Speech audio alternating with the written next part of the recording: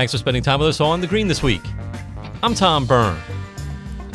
About 70,000 fans will watch this year's Super Bowl, pitting the San Francisco 49ers against the Kansas City Chiefs in person at Allegiant Stadium in Las Vegas. The rest of us, roughly 100 million people, will watch the CBS broadcast or stream it, and that means Super Bowl commercials. For the second straight year, the average cost of a 30-second ad spot during the big game is $7 million, a price tag that guarantees an opportunity to reach by far the largest U.S. television audience of the year. In this edition of Enlighten Me, Delaware Public Media's Kyle McKinnon is joined by Steve Merino, owner and chief creative officer of the Wilmington-based ad agency Aloysius Butler and Clark, to learn more about Super Bowl commercials and what to expect this year. All right, Steve, the NFL is king in every sense of the word. The league's ratings routinely set records and absolutely blow everything on television out of the water. I can't really stress that enough, that regardless if it's the Super Bowl or not, the NFL is king. No sport outside of really soccer viewership overseas remotely comes close to the NFL's numbers. And so I think that's just a good starting place. Can you give us kind of like a brief overview a bit for us why exactly the NFL is this ratings king, this titan of television, and why it's really been that way for decades? Do people just love their football, Steve, or is there something more to it? It's a little bit more to it. I mean, football from an American standpoint, that's going to be our number one sport. But when it comes to marketing and advertising, we have become so bifurcated in terms of the way that we consume media that live sports are really the only way that advertisers and marketers can reach a large group of people all at once. You know, it used to be that primetime TV, network TV shows, they would also give you those same numbers. That's gone. And so live sports are really the dominant way for marketers and advertisers to reach a whole bunch of people all at one time. So when it comes to the Super Bowl, Steve, we know, the big game reaches, more than 100 million people every year. And this year could potentially set some sort of records because a certain someone will be at the game. I'll get to her in a bit, but not Taylor Swift. But the stakes are obviously sky high for advertisers to get it right. So what makes a Super Bowl commercial? What makes a good Super Bowl commercial a good Super Bowl commercial? What kind of criteria or objectives need to be met in your view? Yeah, it's really about being able to cut through. And it's about being able to hold a moment. I mean, the opportunity for Super Bowl advertisers is that there's all this spectacle and there's all this attention. But the problem is that there's all this spectacle and there's all these things going on. You have a large group of people in a room. People are eating food. They're talking.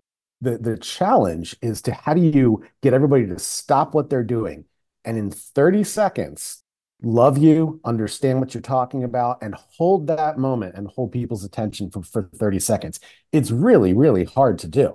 And so that's why you have advertisers, they bring out all the big guns. They bring out celebrities and puppies and talking puppies and babies and talking babies riding puppy. They're trying to do every single thing that they possibly can just for you to be quiet for 30 seconds and watch what they have to say. It's very, very tough to do. It's really tough to do well. And that's why so many, that's why there's so few spots where people go, oh, I remember not only what that commercial was about, but who advertised it. That's if you can do that, you can win the day.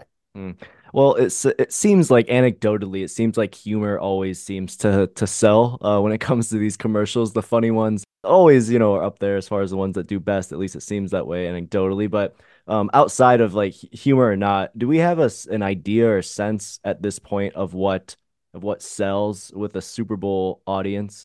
Yeah, and you're right. It's a fun time. You know what I mean? And you kind of want to have your spot feel like it's representative of the mood. And people are having a good time and you're watching all these things and there's cheerleaders and there's, fireworks and stuff like that. And so it naturally lends itself to humor. We're all having a good time, let's laugh. But at the same time, you've seen some really, really effective spots where it's been very sentimental or it's been very quiet or been very poignant. If you'll recall the Budweiser Clydesdales, they make you feel great. But after 9/11, they walked and they bowed to New York City. So you can have an effective spot that cuts through and is solemn.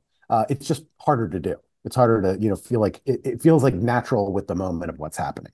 And then I'm sure there's an endless amount of, audience statistics and these analytics to sift through when it comes to deciding on the commercial and its theme and its messaging, right? There's a lot that goes into creating a given commercial. Yeah, and what's funny is effective commercials back in the day, it used to be, what owned the moment or what like became part of the zeitgeist, where you suddenly had people saying like, "What's up?" Like they never said that before. Like you can own that. Nowadays, what is the most effective is a smart plan. You know what I mean? Where you go into this and you say, "Okay, we're only gonna advertise for 30 seconds, but how do we do a build up for that? How do we tease that? How do we do a promotion that leads itself into the game? How do we do a post-game follow-up where there's a winner of something that we talk about in the game?" And so really an effective Super Bowl, it's not even a Super Bowl spot anymore. What's an effective Super Bowl marketing campaign around just those 30 seconds? That's actually now what's more successful. Well, in terms of who these ads reach, commercials and advertisements they're audience specific. The Super Bowl can change that equation a little bit, right? So who are these intended audiences? Does that obviously broaden for these brands and, companies trying to sell whatever it is? Or yeah, what does that look like?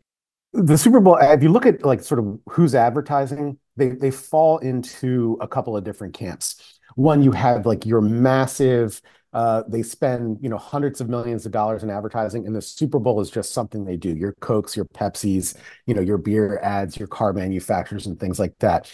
That's a third of them. Another third of them is people that have never advertised in the Super Bowl before. And what they want to do is to announce to the American public, we're a big boy brand, right? That we're up there, we're Super Bowl worthy. And so they either have something really, really important to say, and they want to use this opportunity to announce something new, or they're just going out there and they're saying, hey, we're new, we're here, we're on the scene. And this happens every single year. And it falls in categories like crypto, a couple of years ago was like, hey, we're here, crypto's a thing. Electric vehicles, that was a year where it was dominated, right? And so you're going to see those things that happen where they're announcing this industry is ready for prime time, this brand is ready for prime time. You're going to see it this year, tons and tons of online gambling, tons and tons of online gambling. It's just a thing now. Yeah. Well, so there's a lot that a good Super Bowl commercial can accomplish for both a brand and a company, but why do some of those ads and commercials, and why do they end up missing the mark then? What are they not hitting on? Who are they not reaching? So for me, is what you say Super Bowl worthy, right? And so when you're watching these Super Bowl ads, it's not like you're watching ordinary TV. You're watching Super Bowl ads. There is an expectation on the consumer that one, it's got to be new. Don't run something I've ever seen before. Give me something new. Give me something different. Introduce something, announce something, say something. It's gotta live up to the moment. And the spot itself needs to live up to the moment. If you watch it and you go, that feels like something I would watch during daytime TV, it's not Super Bowl worthy. It's an ineffective use of the money.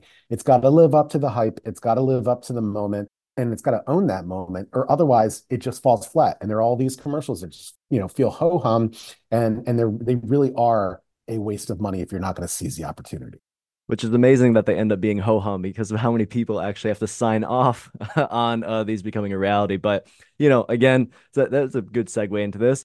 Unfortunately, for all these, big companies, these big brands, none of this is free. The price tag for Super Bowl commercial spots is, it's always been historically staggering. But, CBS this year is reportedly offering a 30-second spot worth about $7 million. So why are these ads so expensive? Is just because we're getting, more than 100 million people, eyeballs on the screen? And was that why? Or it is twofold. It is the fact that you're able to talk to literally all of America all at once. And so that is an opportunity that does not exist in the country at any other time. It's the only day. It's the only program where pretty much all of America still just tunes in at the same time. And so there's a price for that. There's a price to make that announcement. So it's not just, it doesn't tie up to like regular TV viewership where you have a ratings number and, well, that's the corollary. The Super Bowl costs more.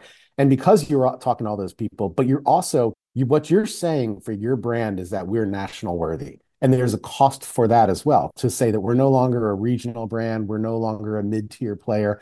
We're a Super Bowl marketing brand. You have to pay for that. You have to pay for that privilege, basically. And that's why there's only a certain amount of spots. You got to get in early because they sell out. And then it becomes a bidding war to say, what brands are want to step up to the plate and tell America that we've arrived. One of my last questions here, Steve, is how, and I did mention this, I'd come back to it. how does Taylor Swift and her Super Bowl presence actually factor into this? Because we actually here on the green, we just did a segment on Swiftonomics and, all of that. But like, how do you think that actually factors into this, 2024 Super Bowl? It does, in that the NFL smartly is always trying to find ways to broaden their appeal. It's very easy for sports to say, this is our audience. It's a male between the ages of this and that. They're parochial in terms of who they're following. When there's an opportunity like doing a game in Europe, to appealing to Europe, doing a game, broadcasting the game in Nickelodeon, so we get younger people to watch football, simulcast in Spanish, so we can get the Hispanic market.